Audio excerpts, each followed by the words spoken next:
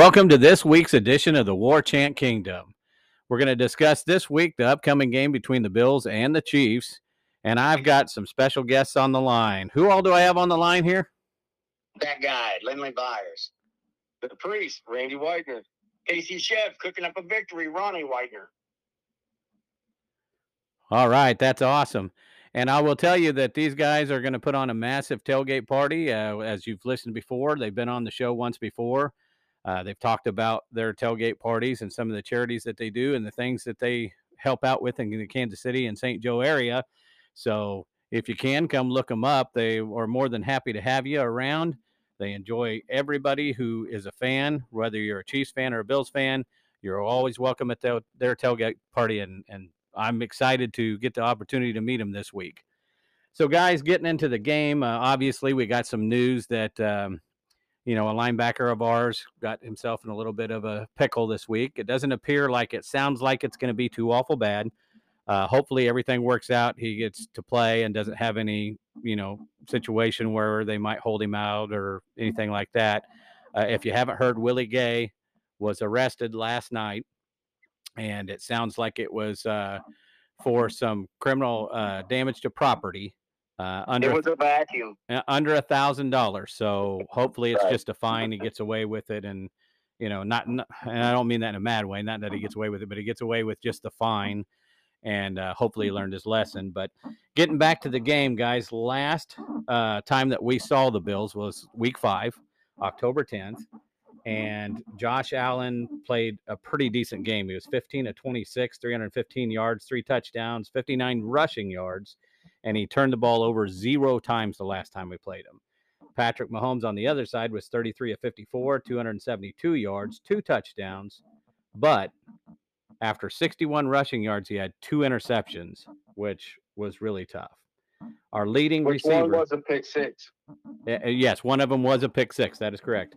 Our leading receiver last time was Mecole Hardman at 9 for 76. And the Chiefs had a total of 4 turnovers. As you said, one was a pick 6, 2 fumbles. All of those went to the Bills. Now, That's the tough part of this. The good part of this is last time, 2 of the people who are going to be playing in this game were out. Chris Jones was out. Charvarius Ward was out. But not just saying that, but at that point, we also did not have Melvin Ingram. And if you guys figure, if let's say that out of those 4 turnovers we score each time, but maybe we only score 2 touchdowns and 2 field goals, all of a sudden we win that game. And we win that game by about a 2-point spread, which is about where Vegas is kind of lingering around. I think it started at 2.5. I think it may be down to 1.5 now. What do you guys see that you think is going to be different in this game, and how do you see the Chiefs being able to slow down the Bills' offense? You want to go first, Ron? Mel, this is the chef. Chris Jones and Melvin Ingram. That's going to be a big difference right there, having them 2 on the field. I think if we keep Josh Allen in the pocket and stop his run game, because that dude's got some legs. We get pressure with the front 4 blitz. I mean, pressure is going to help us out this time, which we were lacking on last time because of those 2 being out. Personally, for myself, the priest speaking here because I always speak the gospel truth. I actually think the playoff game that the Bills had last week is more indicative on how bad the Patriots were and not how good that the Bills were. If you actually go through the Bills' regular season schedule, we had an hour-and-a-half rain delay in that game. That was during the period of the stretch where the Chiefs were at their worst. Turnover. There was nothing good about watching that team at that time. So, I think the Chiefs are more focused now. Patrick Mahomes is a more focused player. He has one goal, Super Bowl number 3 in a row. And I believe the Chiefs will be really focused on this game, defense and offense and special teams. Well, I personally don't think, fellas, that you make it to the AFC Championship game 3 years in a row and not have preparation for a game like this. We've seen this with the Titans the first year. We saw it last year with the Bills. And although this is an AFC championship game, I think it's that level. I really believe that, whoever wins this game is going to represent the AFC in the Super Bowl. And, to me, exactly what you guys said is kind of where I'm at. The Chiefs are going to have to play defensively some of the best football that they've played by doing exactly what Lindley said, and they're going to have to keep Josh Allen in the pocket. When he gets outside of the pocket, does a lot of the same stuff that Mahomes does. He buys time, finds a guy, fires it down there. With the emergence of Knox last week, with the emergence of their run game, if we can keep them down and keep them in the pocket, that also helps when the run happens. We stuff the run, and all of a sudden, pressure starts coming on some guys who don't have the playoff experience that our side does. And next thing you know, this might be a total turn from the last game, and we might be looking at a 38-20 victory. I also believe that, or it could be the Buffalo Bills could play like they played in November on the 7th when they got beat 9-6 by the Jaguars. That's the problem with Josh Allen. He's good, but he's really inconsistent. I think 15 turnovers in the last 10 games. Has one of the lowest QBRs. He has a lower QBR than Patrick Mahomes. He has a 69 QBR on the year. Well, look at their schedule. In the last 10 to 11 games, I can only think of maybe one quarterback that they played that was decent, and that was Tom Brady. Right. And so you got a bunch of quarterbacks that are either first-year quarterbacks, guys who maybe aren't very good, guys who are in a system that doesn't suit them, whatever else. And if you score like the Chiefs and like the Bills do, and you get up on a team, that's pretty much it for that team. And so I think that's going to be our goal here, is to hopefully win the toss, defer, stop the Bills on their first drive, go in and score, put the pressure on the Bills. And with the way the crowd's going to be, because I can tell you, I can feel it just now, the way the crowd's going to be. People are going to be jacked for this game. They're excited. This is the game of the year. Here is some of the things that most of the people who probably aren't watching as much sports as maybe we do, guys, don't know. And that is the national narrative right now is that the Bills are the team to beat. Their game last week against the Patriots, people are still talking about that.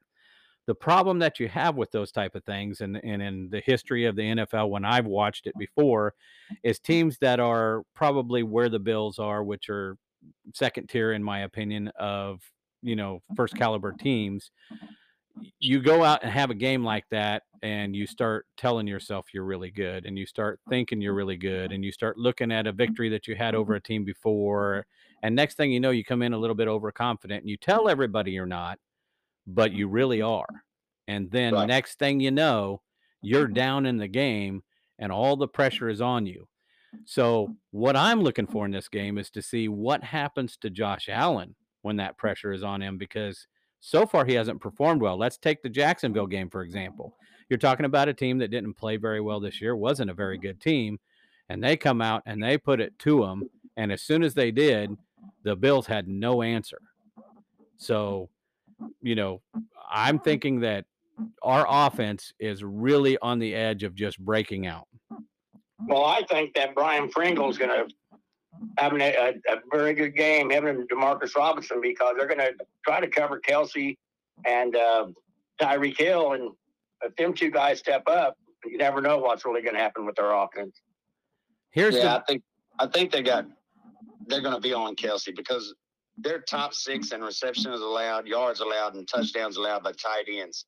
With Matt Milano and Woodrick in the backfield, they're beast on tight ends. So I could see the Chiefs doing something like they did last week. I mean, you're talking about the possibility of Clyde Edwards-Helaire coming back. So now you got Edwards-Helaire, you have McKinnon, you have Williams if he's healthy, and if not, you have Gore. And you talk about a set of running backs. I don't think we realized how good of a running back core that we had at the beginning of the year. Jared McKinnon. Okay, by the way, Darren Williams did not practice today.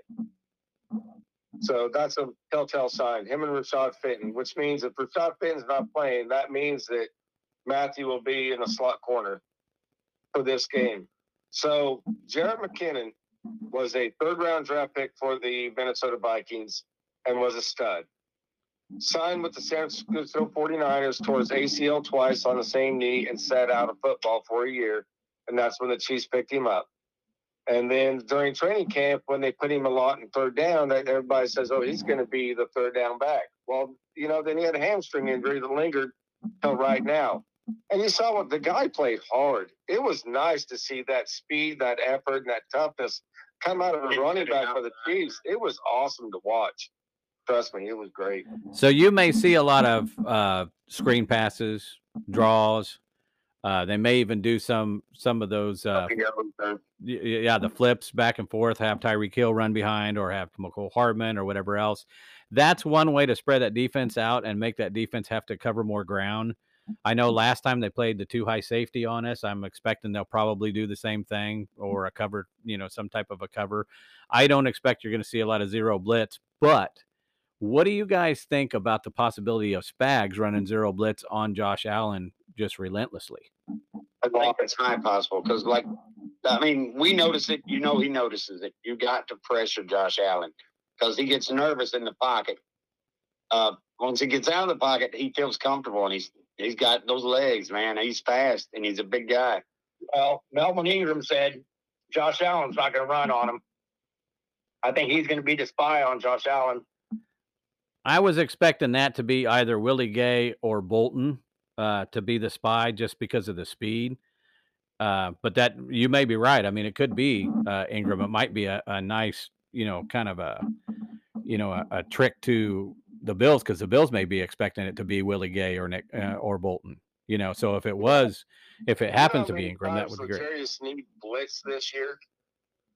He comes through on the blitz, and that may be where the telltale sign is. Spags is going to be really big on this game, but everybody's forgetting what the Kansas City Chiefs did to the Buffalo Bills last year. They ran the ball. They played that cover 2 deep safety on them last year. That's where they said that's when it finally came into play. But and the Chiefs ran the ball. Everybody thought this is boring football, but they ran the ball. That's all they need to do. Run the ball, screens, defense, man up, and be patient. Well, and like I said, guys, I mean, you're talking about an 18-point victory back in Week 5 without some key starters for the Kansas City, and I understand the Bills probably had some guys missing too, and whatever. But Chris Jones is would be like our Patrick Mahomes on the defensive side, and I don't think the Bills lost anybody to that caliber.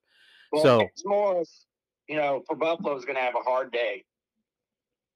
If you remember, Mitch Morris was our starting center for quite a while. And I read an interview with Mitch Morris saying he's going to have his hands full with Chris Jones. So I think that's going to be a big, important part of our defense. Well, and we'll see what happens, because again, like I said earlier, if you take 4 turnovers and we can keep from turning the ball over, even if you only score, let's say 3 of the 4 times, you scored 2 touchdowns and a field goal, all of a sudden that's 17 points. Now all of a sudden you're talking about a 38-20, or 38-37 instead of 38-20. Yeah. And you might go for a 2-point conversion to win the game or something of that nature. But I think, again, one of those turnovers was a pick 6. So if you took the turnovers away, you'd also have to drop 6 to 7 points off of there. Now all of a sudden they're down to 31. It wasn't that second turn, one of those turnovers. Well, that first pick 6 was off of Tyreek's hands, and the second turnover was off of Josh Gordon's hands and Jerick McKinnon's face mask as was getting ready to score. Yes. So that was really a 14-point turnaround.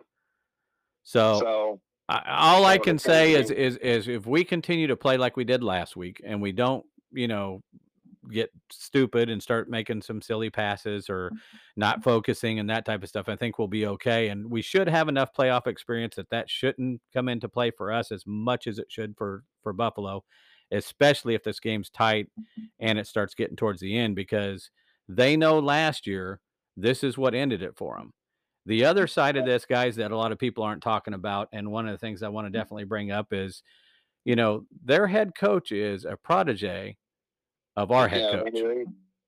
So Andy Reid's no dummy. I understand he probably doesn't deal in the defense as much as everybody else does, But I know they do some self-game planning too, and what if he self-game plans and said, "Hey, this is what I would do with him. I'm pretty sure this is what he's gonna do with him," and Spags is able to use that. I mean, there has to be ways that he knows, "Hey, a flea flicker's coming," and they're able to defend it and stuff like that. I mean, McDermott played under Reed for a while, so I mean, he kind of knows Andy Stein. I would love to see a flea flicker. I think we stay in that West Coast, that original West Coast defense, and do some ground pounding, man. I think that'll be. I know it's not flashy football, but I think that'll make the difference. Plus, don't forget the 12th man. yeah, That Arrowhead crowd. and I'll be honest with you, that's going to be very important. So for those of you people who's going to be there, we need to hear you. I mean, and it can't be just when it's 3rd and long. We got to be on there every down, make it as difficult as we possibly can in the huddle for them, and make them have to work every ounce they get. If they beat us, let's make them play absolutely the best they could possibly play. And you we know need what? to be loud while they're in the huddle, Exactly. so they can't call a play and hear each other. And then we need to get Guinness Book of World Records down there so we can set a new record. I think the crowd's going to be insane. I agree. All right, fellas. So it's that time. It's that time we've discussed kind of the game, what we think is going to happen. So say who you are and then give us a score and the winner of this game. All right, so Lindley, that guy fires. I believe it's going to be a tight game, actually. I think we got 2 gunslingers. I think it's going to be 38-33, Chiefs. I'm the KC chef. We're going to cook up a victory, 38-31. Well, just so you know, my prediction last week was 41-21. Remember? I do. And look how close I was to that prediction.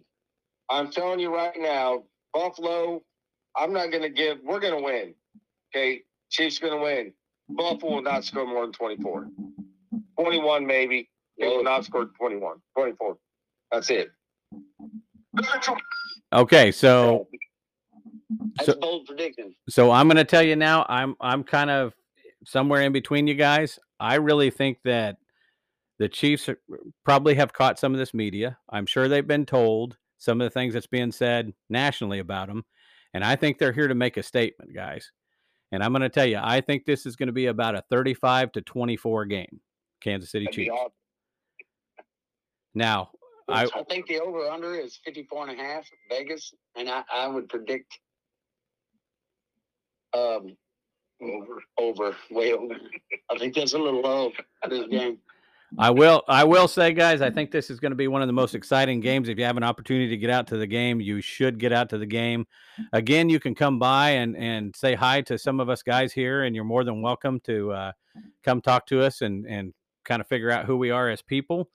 Guys, one more time, do you want to kind of explain how people can get to your tailgate to meet you or maybe come and hang out with you?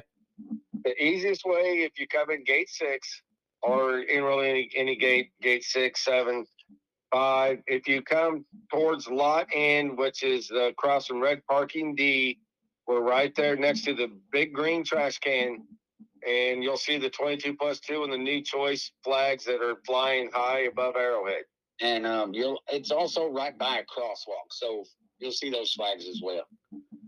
All right, there you have it, folks. We predicted the score. We talked about the game. We did everything we possibly could to try to make it as good as possible for you guys.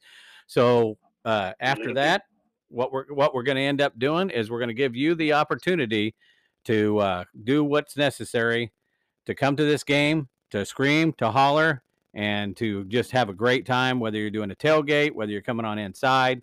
Come enjoy the game. We all are predicting the Chiefs victory, hoping to talk to you guys again. Thank you to each and every one of you for coming on the show. And ladies and gentlemen, we will talk to you after this Chiefs victory. Go Chiefs. Go Chiefs.